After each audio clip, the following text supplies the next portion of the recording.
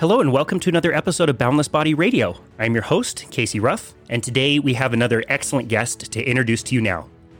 Dr. Ted Naiman is a board-certified family medicine physician who practices at the Virginia Mason Medical Center in Seattle, Washington. Dr. Naiman first learned about the low-carbohydrate diet when he was an intern.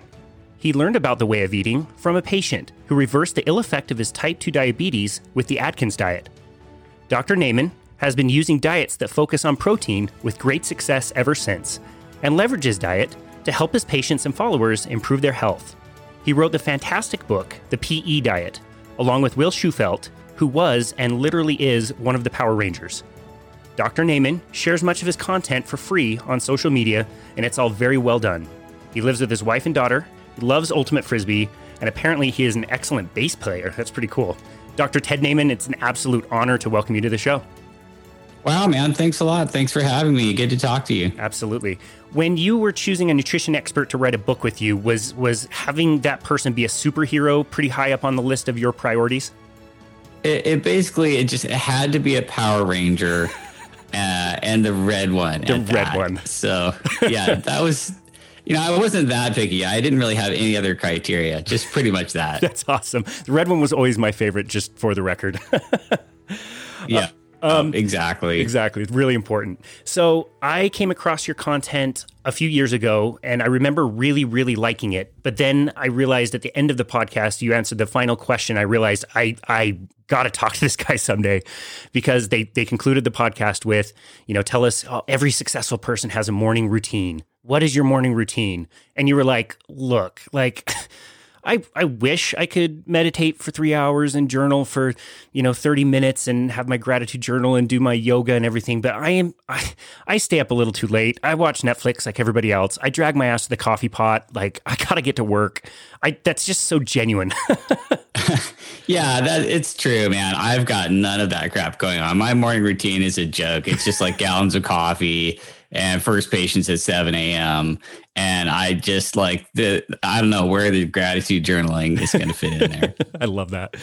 You have a really interesting journey and background from where you came from to where you ended up to end up being one of the most balanced people I've ever come across in the nutrition world. And I'd love to talk about your journey and why you decided to be a doctor and the things that influenced your work today.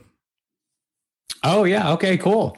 Well, I do come at it from a little bit different angle because I got an engineering degree. I got a degree in mechanical engineering. I didn't know that. I really wanted to be in aerospace or some sort of engineering. So I look at all of this from almost a mechanical engineering lens, which could be good or bad. I think it's so helpful. But then I struggled to get a job and in engineering. So after a bunch of Boeing layoffs and the market got flooded with mechanical engineers, I couldn't really find a job. I decided I was going to go back to school. Med school was really just on a whim. I just really applied the very last day you could. And somehow, found myself in medical school. It's not like something I really always wanted to do. And I think that I've just always been really interested in diet and health from the beginning. And so for the past 20 years, I've just really been researching anything I could find in the primary medical literature on diet and health. And I've just been really geeked out on that. And somewhere along the line, I went through basically every diet religion you could have and kind of ended up where I'm at now. Well, it's a very balanced approach, and going through the nutrition literature is no easy task. I mean, I think Peter Attia used this term in one of his recent podcasts. The further you get from the shore, the deeper the water gets. I mean, that's a really tough place to find medical literature. Yeah, it's quite Byzantine. It's a little tricky. Interesting. So I didn't know that you didn't necessarily grow up wanting to be a doctor. So that's very interesting. And in the introduction, we mentioned that as an intern, you kind of found this low carbohydrate diet, which was different than what you were, doing as you were brought up. Is that correct? Right. Yeah, correct. I was raised a vegetarian and sort of like a religious vegetarian. It was very low fat. So I would say for most of my early life, I was sort of religiously low fat and low cholesterol and vegetarian and that sort of dietary religion. And then I really got introduced to low carb by one of my patients when I was an intern about 20 years ago. And I was definitely religiously low carb for a very long time. And I've actually just like slowly fallen through all of the diet religions, including paleo, which I was, devoutly religious about for a while, and even keto. And basically, what I've realized is that every single one of these diet religions is totally right about something, and then maybe not so right about some other things. And if you kind of just suck out all the right parts from all of them and leave the dogma and the non-helpful parts behind, you find out that they're all really kind of doing the same sort of thing in just different ways. And you can harvest all the good parts, leave behind all the bad, and cobble together, the optimal approach for you. And that's kind of how I came up with this crazy book that Shewfelt and I wrote.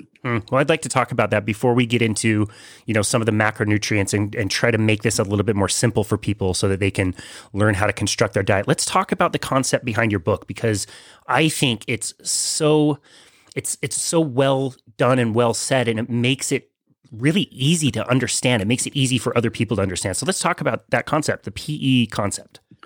Got it. Okay. Well, thank you very much. And so basically what I did is I zoomed way out to look at what the heck eating even actually is, right? So humans are animals, and animals are only alive because they constantly ingest other living organisms. So we just eat other living things for energy and protein and minerals and all the stuff that we need to build our bodies. But what's really at the base of all food for all animals is plants. So plants create all food for all animals. They create food for themselves. They're what we're called autotrophs. So plants make all their own food. They make all the food for animals. And they're specifically doing two things. They are collecting solar energy and converting it into chemical energy, just in the form of high energy carbon, and carbon hydrogen bonds, and carbohydrates and fats. So carbs and fats are just three elements: carbon, hydrogen, and oxygen, chained together with these high energy bonds. And then humans store these carbs and fats and break apart these bonds in our mitochondria. And that's how we get every single bit of energy to power every single thing we do to be alive. So we've got dietary energy, which is just solar energy stored as carbs and fats in these bonds between carbon, hydrogen, and oxygen. And then we have a very specifically separate thing that plants do, and that is sucking up minerals out of soil and primarily nitrogen to make protein. Protein is different from non-protein energy. Protein has nitrogen in it and other minerals. There are other dozen or so minerals that are essential to life, and plants provide all of this by sucking it up out of the soil. So you can kind of look at all of your food and divide it into two categories. There's protein and minerals, which come from soil and is predominantly nitrogen. And then there's non-protein energy, which is all just carbon, hydrogen, and oxygen chained together as carbs and fats. And so by zooming way out and looking at your diet in terms of protein versus energy, you can already sort of see how there's a little bit of a divide there.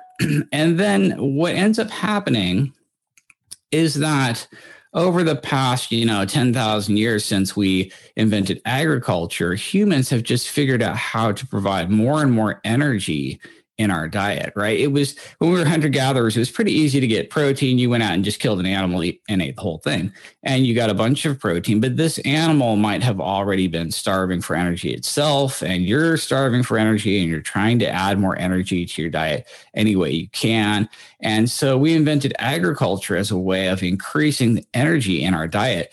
We figured out, hey, if we grow all these starchy carb crops, all of your grains, we have this ready supply of carbohydrate energy that we can dump into our diet. Or if we protect animals and keep them in a safe place their whole lives and feed them really well, they get fatter and fatter. We can add energy to our diet in the form of animal fat, right? So we domesticated animals, made them fatter, invented dairy and consuming milk. We grew all these grain crops. We just figured out how to add more and more energy to the human food supply.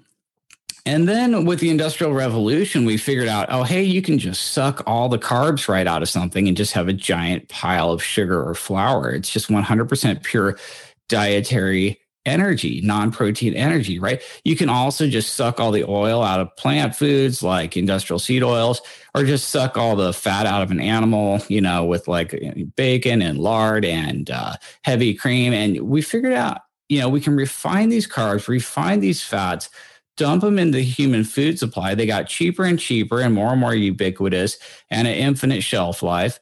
And what you end up with is humans went from about 33% protein, 33% of calories from protein when we were hunter-gatherers down to about 12.5% of our calories are protein now in the standard American diet. And all of these refined carbs and fats got dumped into the human food supply and created our global epidemics of diabetes and metabolic syndrome. And they do this specifically two ways. Number one, all of these refined carbs and refined fats dilute out protein and minerals in the food supply. So you literally have to eat more calories just to get enough protein and minerals to not be hungry. So the satiety per calorie is way, way lower now.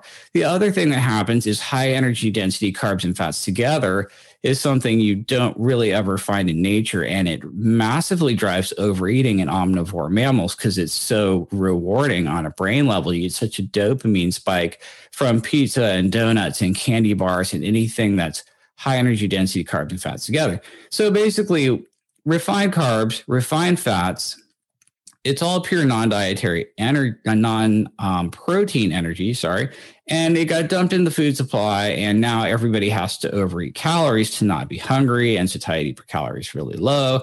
And so the whole point of this PE diet is to zoom way out and look at your diet from this protein versus non-protein energy standpoint, and then try to target the protein side a little harder so you get higher satiety per calorie and you automatically eat less.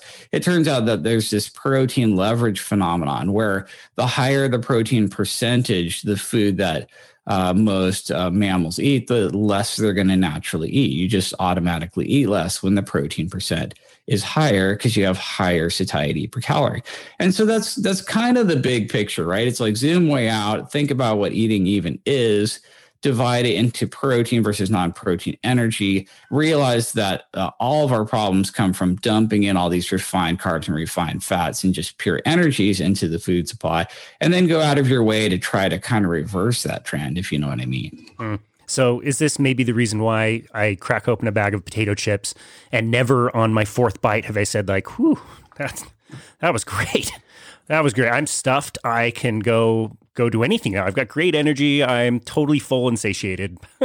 Yeah, exactly. I mean, exactly. It's like, okay, your 10-ounce bag of potato chips, it weighs almost nothing, and it's just basically dehydrated carbs, refined fat. You eat that thing, it's 1,600 calories, and you're hungry in like 3 hours. You might even be a little bit hungrier than before you even had the potato chips. Versus you'd have to eat, 20 eggs to get the same number of calories. Wow. And if you eat 20 eggs, you're not hungry probably for the rest of your life. Like you're literally never going to be hungry. You might not even physically be able to do it. Yeah, and that's kind of how this works. It's like satiety per calorie is everything. And the hard-boiled egg has this crazy high satiety per calorie, and your potato chips have horrifically low satiety per calorie. In fact, it's one because it's you really improve satiety per calorie with protein, fiber, and water. And since potato chips have no protein, no fiber, and no water, and they're dehydrated, it's actually the number one food most associated with human obesity is the potato chip. And the reason is because it's totally devoid of protein, fiber, and water, all the things that would improve satiety per calorie. So these dehydrated carbs and fats together are the absolute worst for fat gain. Absolutely. You made me think of the scene from Cool Hand Luke. Remember that? No man can eat 50 eggs, and he tries to eat 50 eggs in an hour and just barely gets the last one down. Great movie. I got to watch that tonight.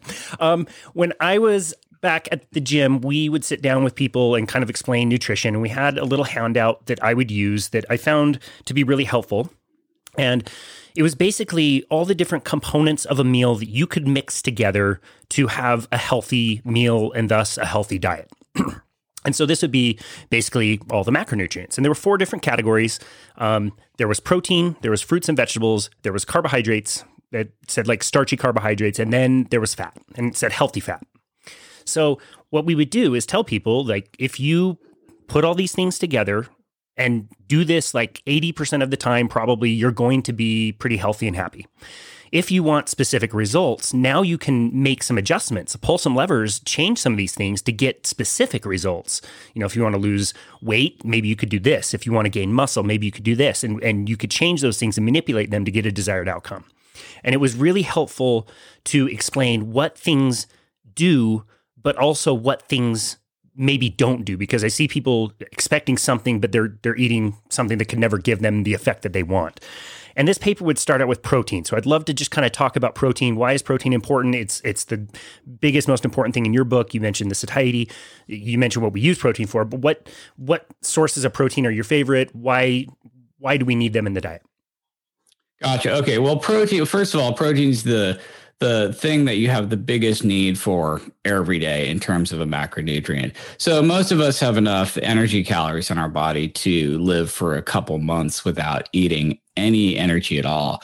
But protein, you have this very real turnover daily. And if you're not eating protein, you're going to break down your lean mass, which you really, really, really don't want to do.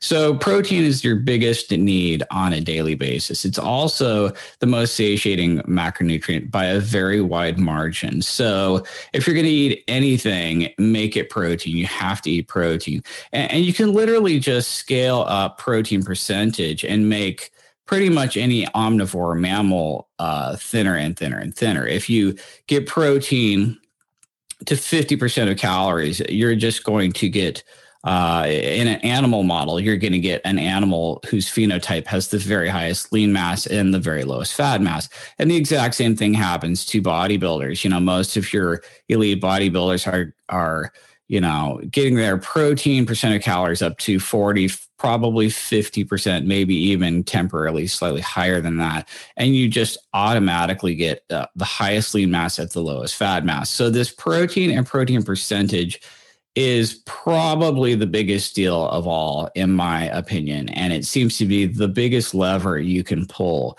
when it comes to improving body composition. Because what everybody really, really wants, whether they know it or not, in terms of body composition, is the highest lean mass they can achieve at the lowest fat mass. Agreed. And that is accomplished by increasing the protein percentage of your calories, quite honestly. It's just as simple as that.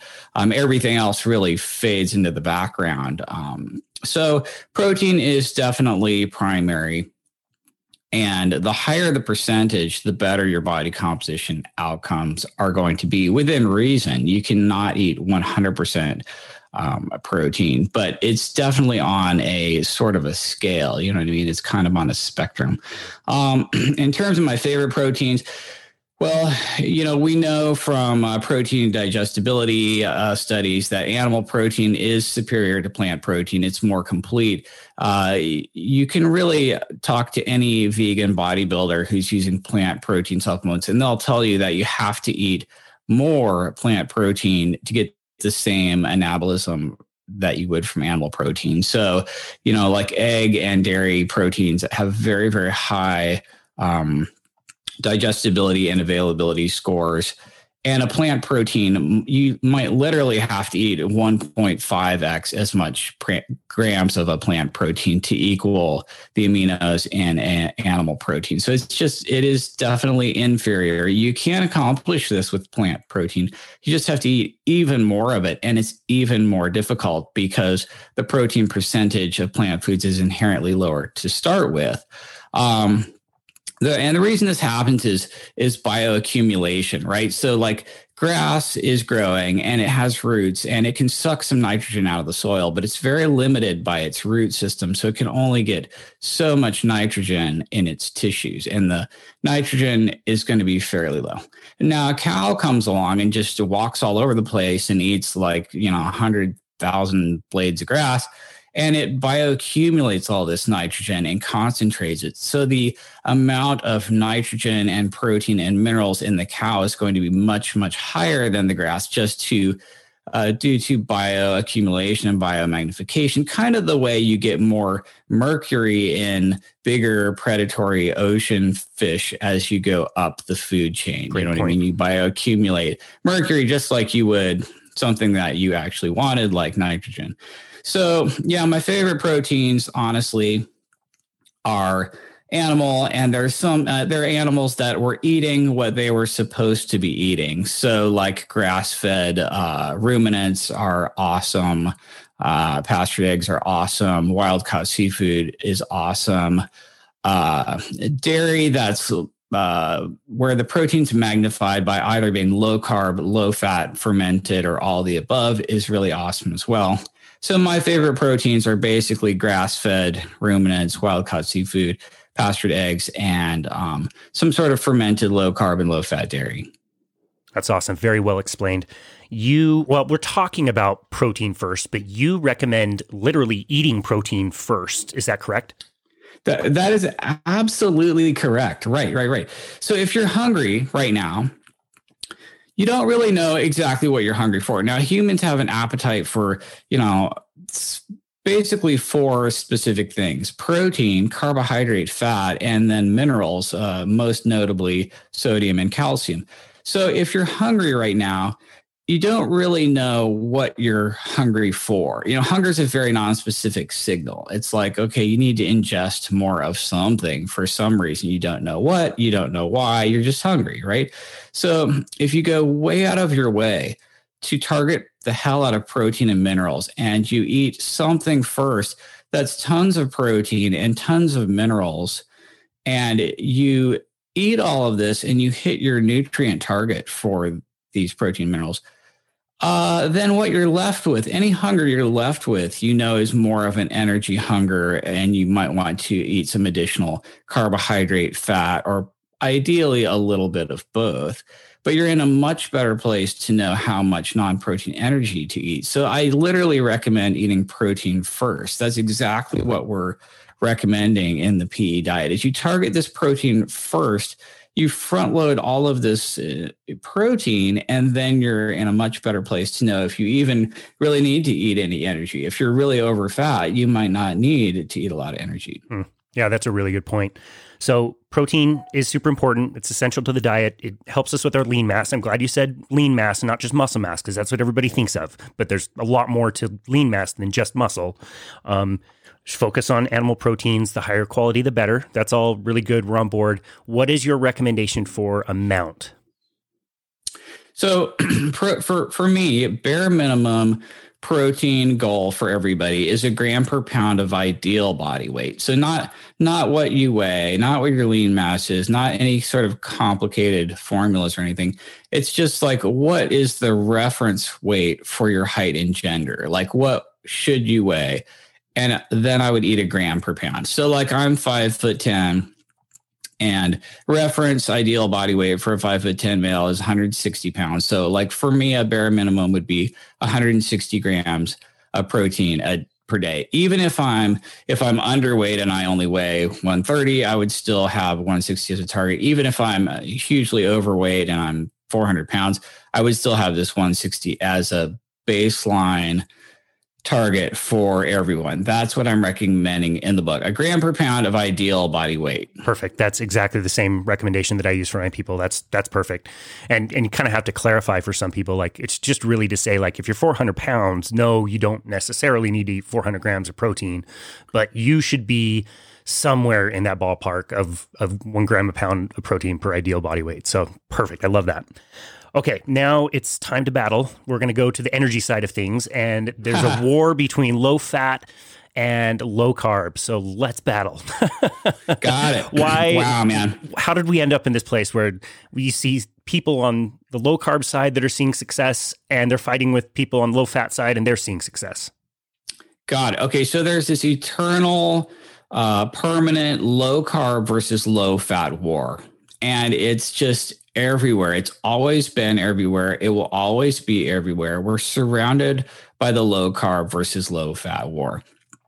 And it's really just split right down the middle. You have all these people who reduce the carbs in their diet, and boom, they just lost a ton of weight. They radically improved their body composition, radically improved their health. Anything that improves when your insulin sensitivity goes up got better. So you're basically hearing just miraculous tales of people curing their diabetes, curing their autoimmune disease, and just effortlessly losing all this weight, right? And they're just religious about it now. They're like, oh my God, I cut the carbs and look what happened. So this has to be the way. And then they take it to the next extreme. Like, okay, if eating less carbs is awesome, then I'm going to take that to the conclusion. I'm going to eat no carbs. I'm going to go from 20 grams of carbs a day, still eating a salad, to absolutely zero. I'm going to be a pure carnivore. I'm never going to eat a plant food again. And you just try to get your carbs all the way to zero or negative if you can. And then on the flip side, you have all these people who went on like a low fat diet and they just lost 1 billion pounds and they cure their diabetes and they feel awesome. And every autoimmune condition they have goes away. And these people naturally gravitate towards a plant-based diet because the easiest way to be really, really low fat and still get enough protein to be fine, is to go on this sort of plant-based diet. So you automatically have the low-carb people gravitating towards animal-based diets, and you automatically have the low-fat people go towards plant-based diets. And that's because in the animal world, protein is accompanied by fat. And in the plant world, protein is accompanied by carbs. So it's natural that both of these groups are seeking protein, whether they know it or not. And then if you're low fat, you're stuck with plant proteins and a higher carb diet. And if you're low carb, you're stuck with animal proteins and a higher fat diet. And so what ends up happening, each group finds this success, realizes this has to be the way, and then just goes completely religious about it and as extreme as possible. And on the low fat plant-based side, you get like, extremism like Dr. McDougall, where you should never eat nuts because they have some fat in them. And you just want to just load up on starch and just absolutely never use oil or anything like that. And so the vegans and the carnivores are just the ultra extreme final end destination of extreme low fat and extreme low carb. And the reality is both of these groups are totally right, like completely correct. Just by even halfway reducing your refined carb intake, you're going to immediately increase satiety per calorie. You're going to effortlessly eat less, lose weight, get leaner, improve body composition. And as your insulin goes down, you're going to improve all your health parameters. All your autoimmune diseases are going to get better. Any sort of metabolic thing's going to get better. Same thing happens when you go low fat. If you just start excluding these refined dietary fats that have very poor satiety per calorie, like butter and heavy cream and oil and things like that, you're just going to immediately eat less calories. You're going to immediately get leaner, and you're going to immediately upgrade all these health parameters.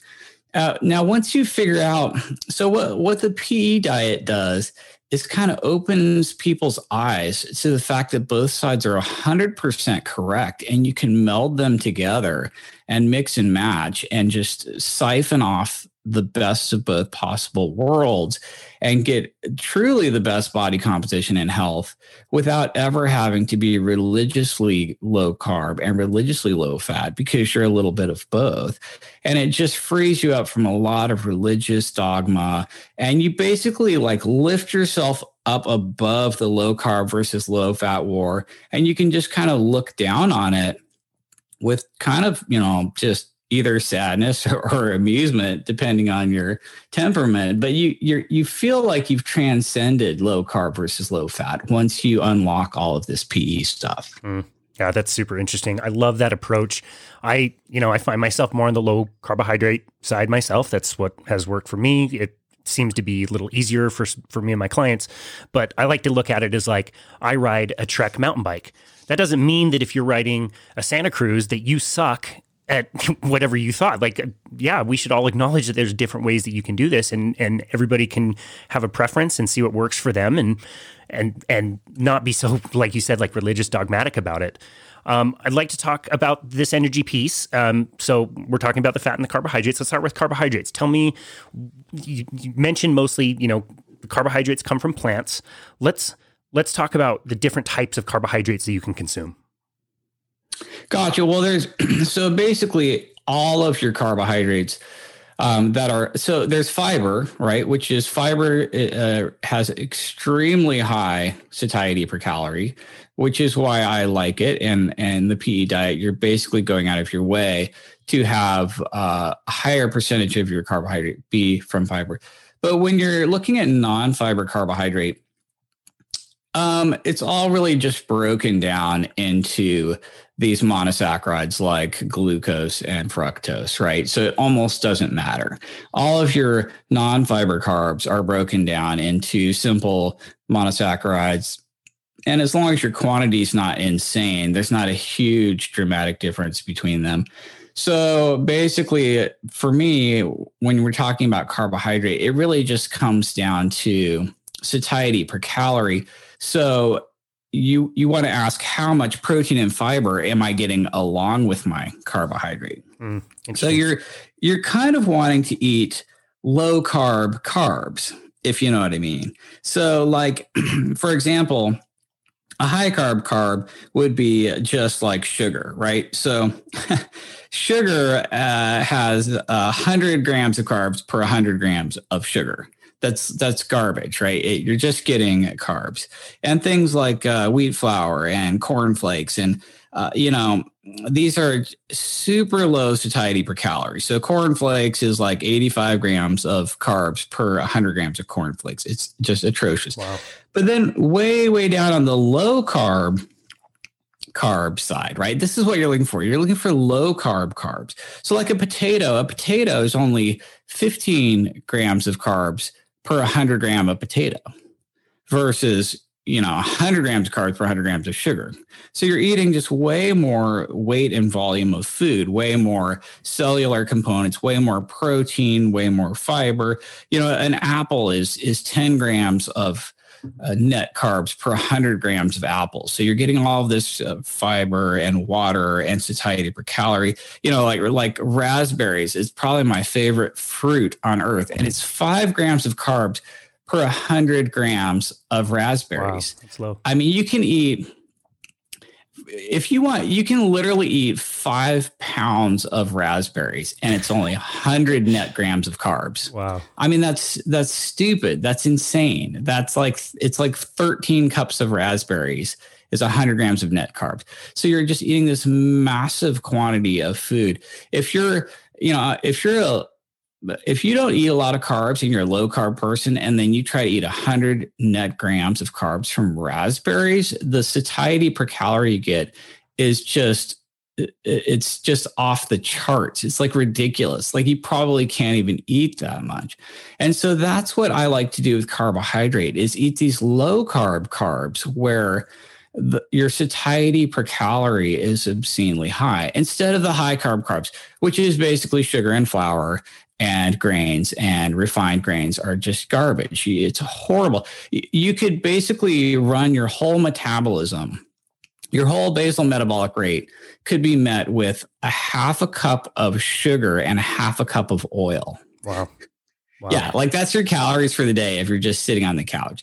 And how hungry are you going to be, in an hour or starving. Two? You're just going to be starving because, most humans eat, 4 pounds of food a day, or 5 sometimes. And this is just not going to do it, right? So when it comes to carbs, for me, it's all about eating the low carb carbs. You find the carbs with the highest protein or fiber or water or all three, and then you eat the hell out of those, and it actually ends up being very low net carbs, but your satiety per calorie is through the roof. It's really the same thing. Well, I don't want to get ahead of you here, but this fat works the same way. No, sure. That's great. We'll go there next for sure.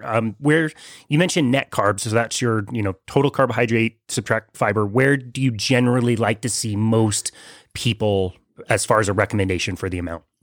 Gotcha. So in the book and in general, I'm recommending most people eat about 100 grams of net carbs a day. And this is, because the reason for 100 grams is because your liver basically holds 100 grams of glycogen, and it slowly depletes over about a 24-hour period. So every 24 hours, you're going to deplete about 100 grams of glucose from your liver. And if you don't replace that, I mean, you don't have to. Nobody ever has to eat any carbohydrate at all. You can easily eat no carbs at all. But two things happen when you do that. Well, a lot of stuff happens when you do that, but a couple specific things happen when you do that. Number one, you immediately have to make more glucose every day from protein. So you're chewing up a lot more protein, and you better be eating even way, way, way more protein than you were before if you're trying to exist in a zero carb state. And nobody's eating enough protein to start with, let alone enough protein to not eat any carbs and make their 100 grams of glucose out of protein, if you know what I mean. Interesting. So you just radically raised your protein requirement, which nobody was meeting to frickin' begin with. So it's not that great an idea. Gotcha. So basically what happens is if you restrict that 100 grams of carbs a day, your body has to manufacture that glucose mostly out of protein. Your protein requirement goes up. You're probably not eating that protein to begin with. And then in order to support the gluconeogenesis, you have things like cortisol going up and sympathetic nervous system going up, adrenaline, epinephrine, norepinephrine, all these adrenal gland hormones go up to help you kind of make this glucose to survive. It's like a form of exercise. It's a little bit of this is good for you.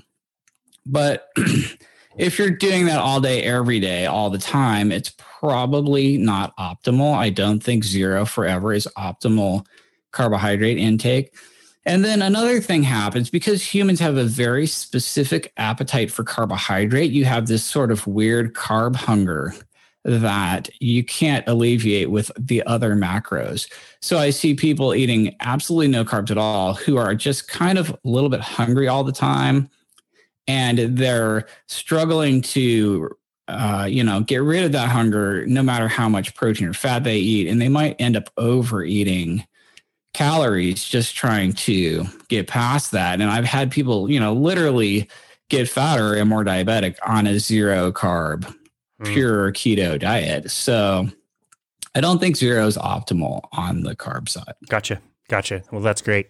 Let's move over to fat. And we're talking about a few different things here. So one of the things that I used to do is hook people up to metabolic analyzers to analyze the oxygen and carbon dioxide that they would breathe in and out. And we could show them at different levels of intensity of their exercise, whether they would be burning more fat or more carbohydrates. And then we had a little graph that showed how they stored those two fuel sources, fat and carbohydrates. And you mentioned storing carbohydrates in the liver. You can also store carbohydrates in the muscle tissue. That's pretty much about it. And so the number, we would show a graph of a dude that would have carbohydrate in calories. And if you were a male, it would assume that it would be about 2,000 calories of carbohydrates that you could even store. And if you're a female, it's probably a little less since you have a little bit less muscle mass. And then it would show how many calories of fat the person would store. And this is where we'd get people get really wide-eyed. If they had a high weight and high body fat number, they would be looking at hundreds and hundreds of thousands of calories of fat that they can store. So tell us a little bit about, our fat storage, why we have it, why it's there, what we can use it for, and also fat in the diet. Gotcha. Yeah. All right. So basically, you're totally right. Humans have very limited carbohydrate store. 100 grams in your liver, maybe 300, 400 grams in your muscle. That's about it. That's, your 2,000 calories for a male, maybe 1,600 for a female. It's just not a lot. It's less than a day's supply of calories that you can store as glucose. So fat is supposed to be the primary fuel that your body runs off of. We have this chemical battery. We're basically battery powered. We carry around our energy supply, and you're supposed to run off of that most of the time. And then just every once in a while, refuel by eating food. And a lot of people, I think, struggle with this fat adaptation because they're just constantly eating carbs. Like your average American eats 300 grams of carbs. They're eating carbs every 2 hours in a 16-hour eating window. So it's like you eat carbs 8 times a day, every 2 hours for 16 hours, and you're just displacing a lot of fat oxidation. And then if you never do any exercise, you get to this point where you're really glucose dependent and you feel your blood sugar going up and down, and you're just grazing on carbs all day long to respond to that. And that's really not a great place to be, which is why I like anything that improves fat oxidation. And that could be a little bit of intermittent fasting or a little bit of carb restriction or any kind of exercise, cardio of any intensity. All of this stuff improves fat oxidation. You want to be doing a little bit of all of it to improve fat oxidation. So I'm really there with you on people need to get more fat adapted and they need to tap into that. And there's multiple modalities for that. And you really want to be doing a little of all of them. So it's like a little bit low carb and a little bit of cardio, a little bit of resistance exercise, and a little bit of intermittent fasting. And you chain all those together and your fat adaptation goes way up. And then in terms of dietary fat, I feel the same way about fat that I do about carbs. You want to eat low fat fats, right? And it really comes down to satiety per calorie of fat and refinement of fat. So like oil is the absolute worst thing on the planet. 100 grams of oil is 100 grams of fat. And the satiety per calorie is horrible, right? It's absolutely terrible. Butter is not much better. 100 grams of butter is 81 grams of fat. Very, very low in protein, micronutrients. The satiety per calorie is terrible. But then you look way, way down on the low fat fats, right? You want to be eating low fat fats like an avocado. 100 grams of avocado is only 15 grams of fat. This is a low fat fat. You get way better satiety because of the fiber and the water and the other micronutrients and the cellular components.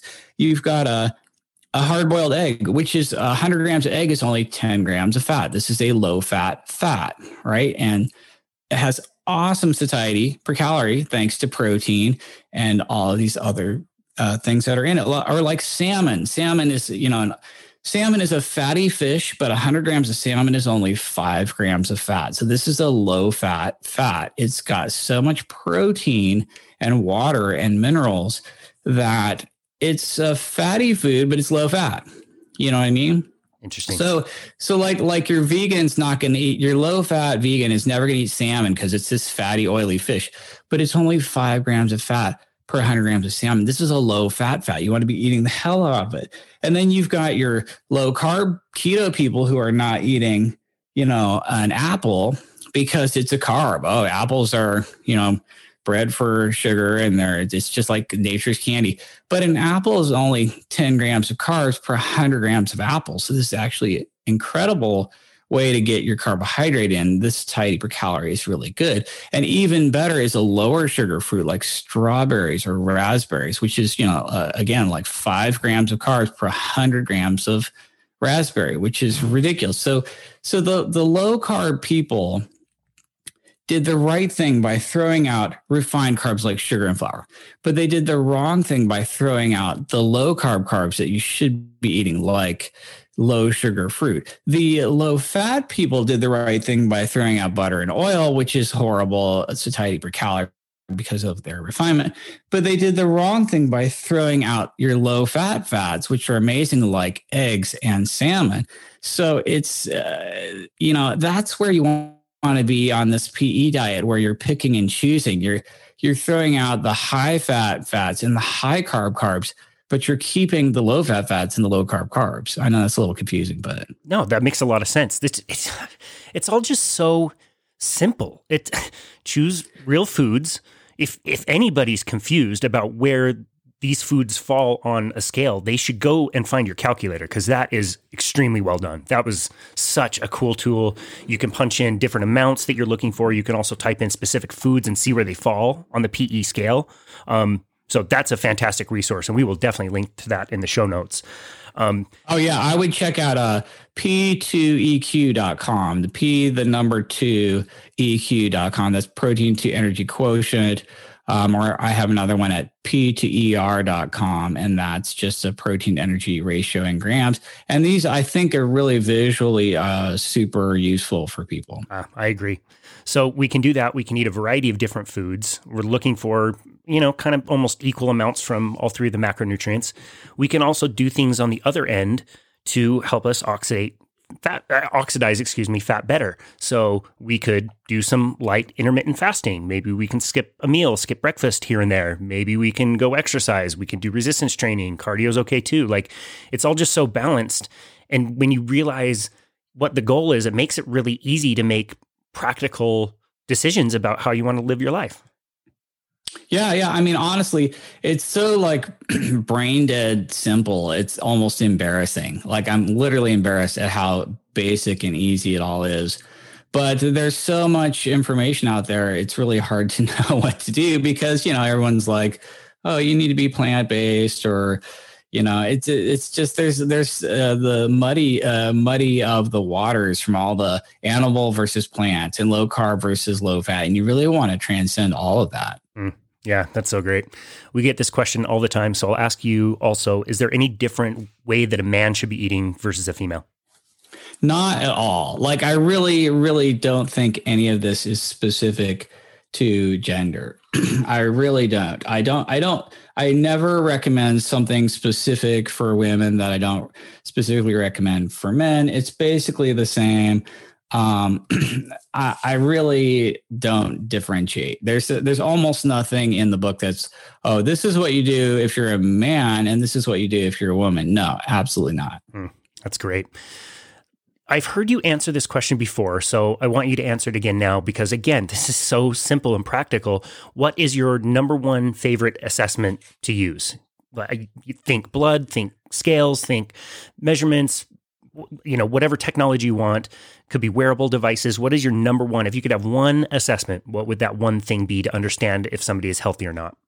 That would definitely be waist circumference, and maybe, to be just a little bit more specific about it, a waist to height ratio. So if you measure your waist at the belly button, abdomen fully relaxed, ideally first thing in the morning before you've eaten something and have a food baby. So you basically measure your waist circumference.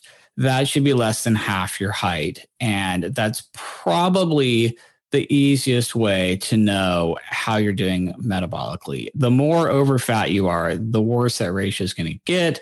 And the leaner and healthier, more insulin sensitive you are, the better that ratio is going to be. And it just really beats out anything else you can measure, like BMI or any specific blood test. It does correlate almost perfectly with a fasting insulin level, which is maybe useful on the blood side.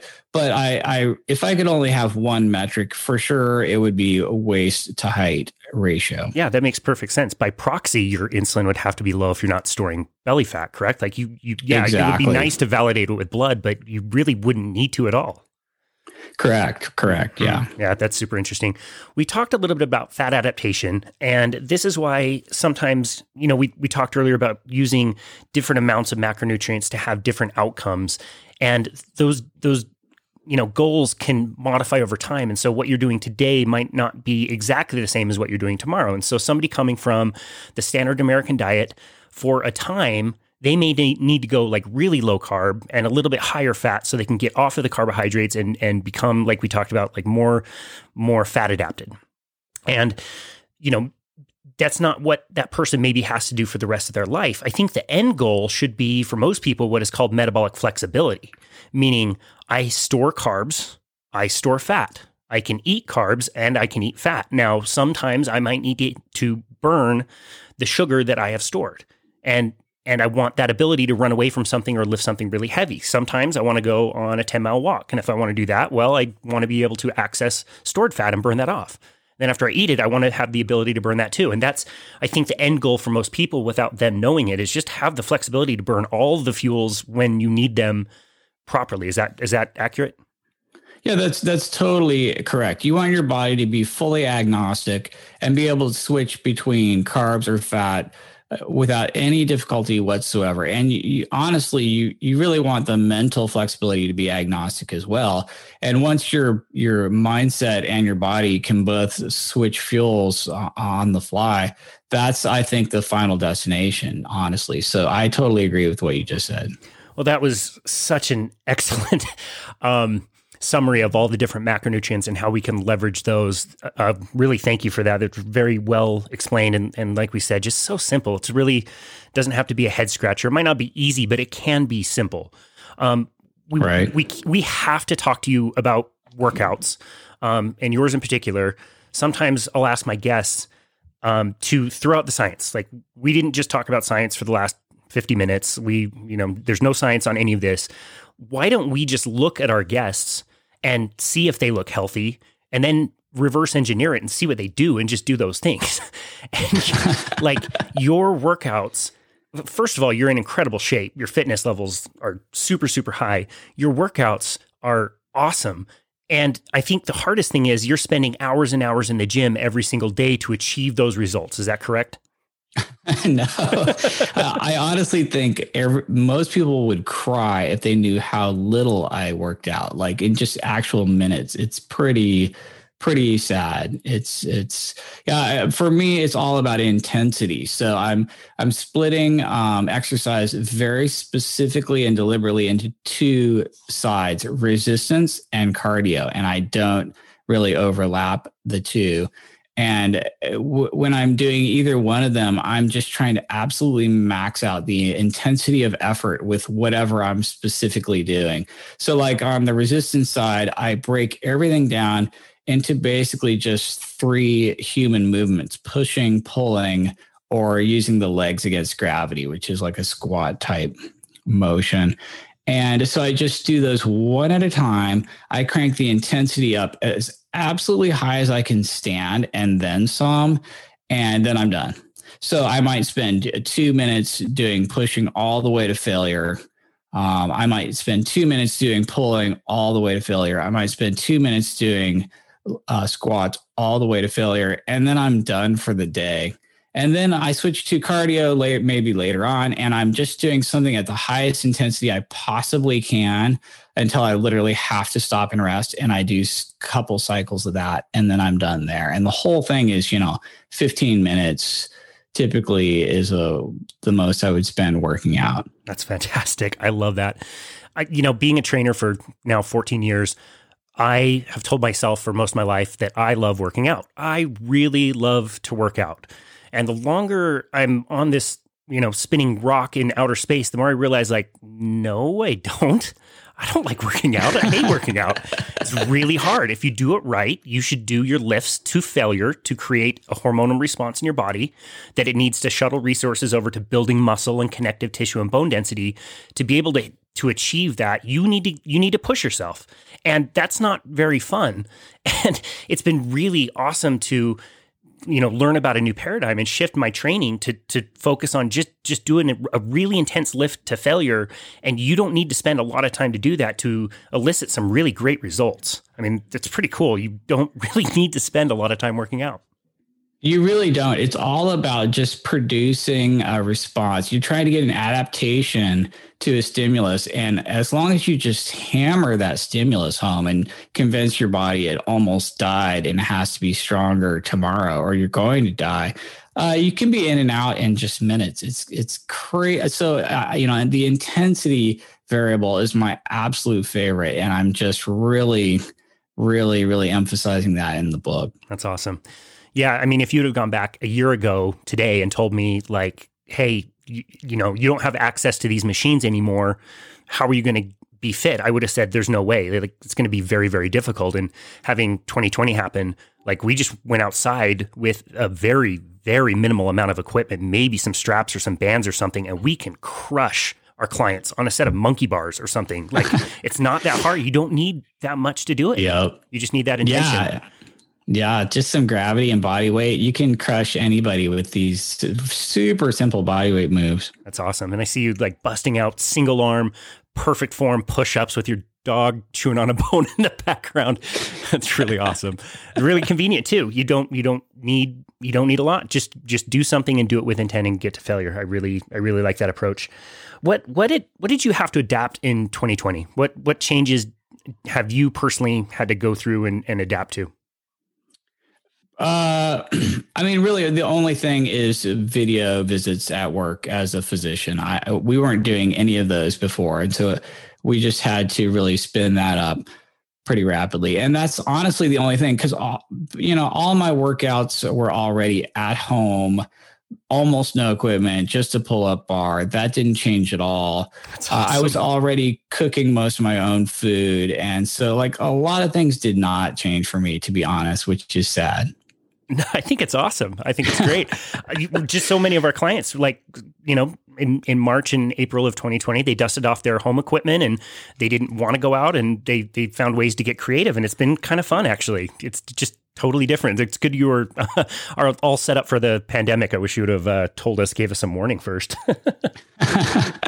You are one of the most open-minded and considerate people in the nutrition sphere. And I have heard you say words like U-shaped curve, or it depends, or this is good, but this is also good, so many different times in all of your content. How have you been able to stay so open-minded and accepting, and when all of these, battles over diet are raging? Mostly by just making a bunch of mistakes and being religious in every camp, one after the other in the past.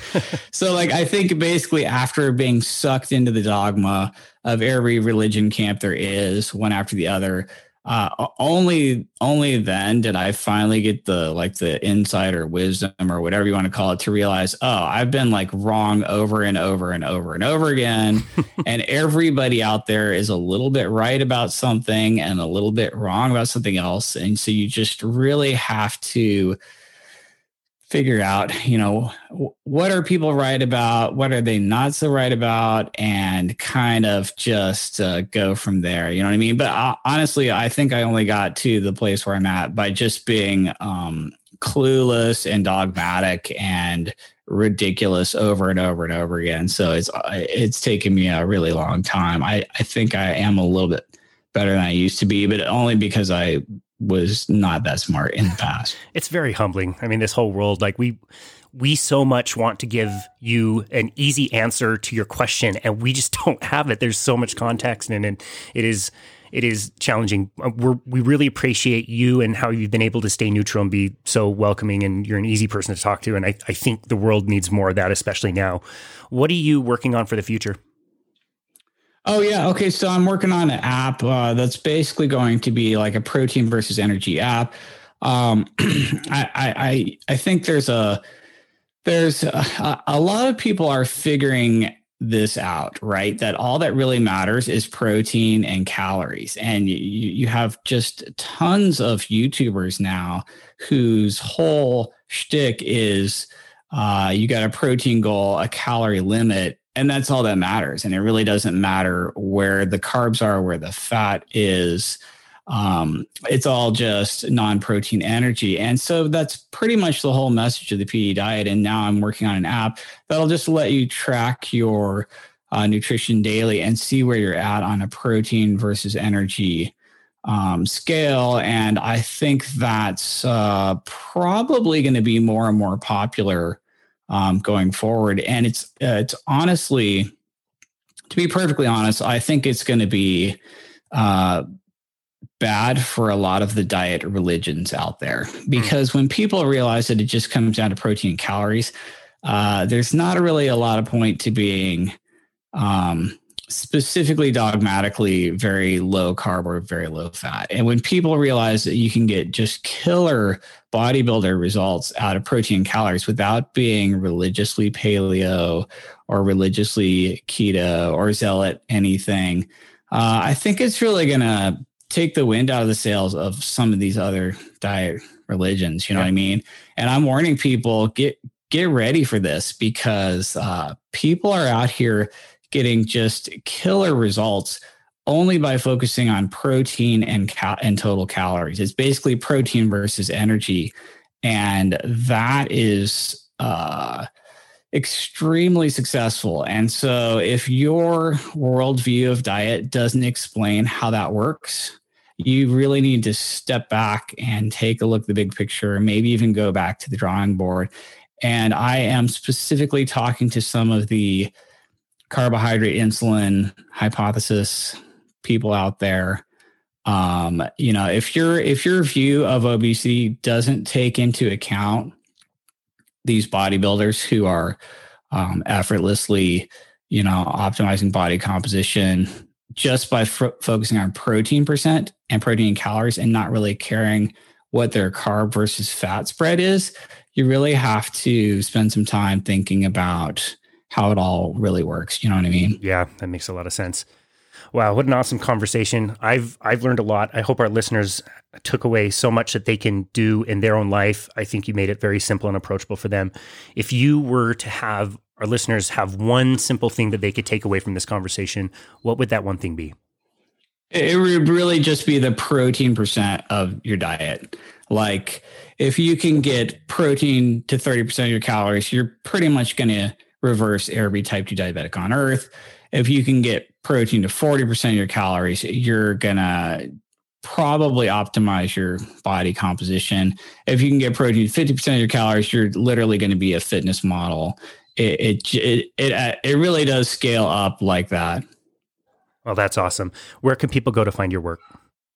The best thing I've got is the book, The PE Diet. And if you go to thepediet.com, you can pick up a copy. It's also on, iBooks and Kindle, and you can buy it from Amazon or just anywhere they sell books online. That is awesome.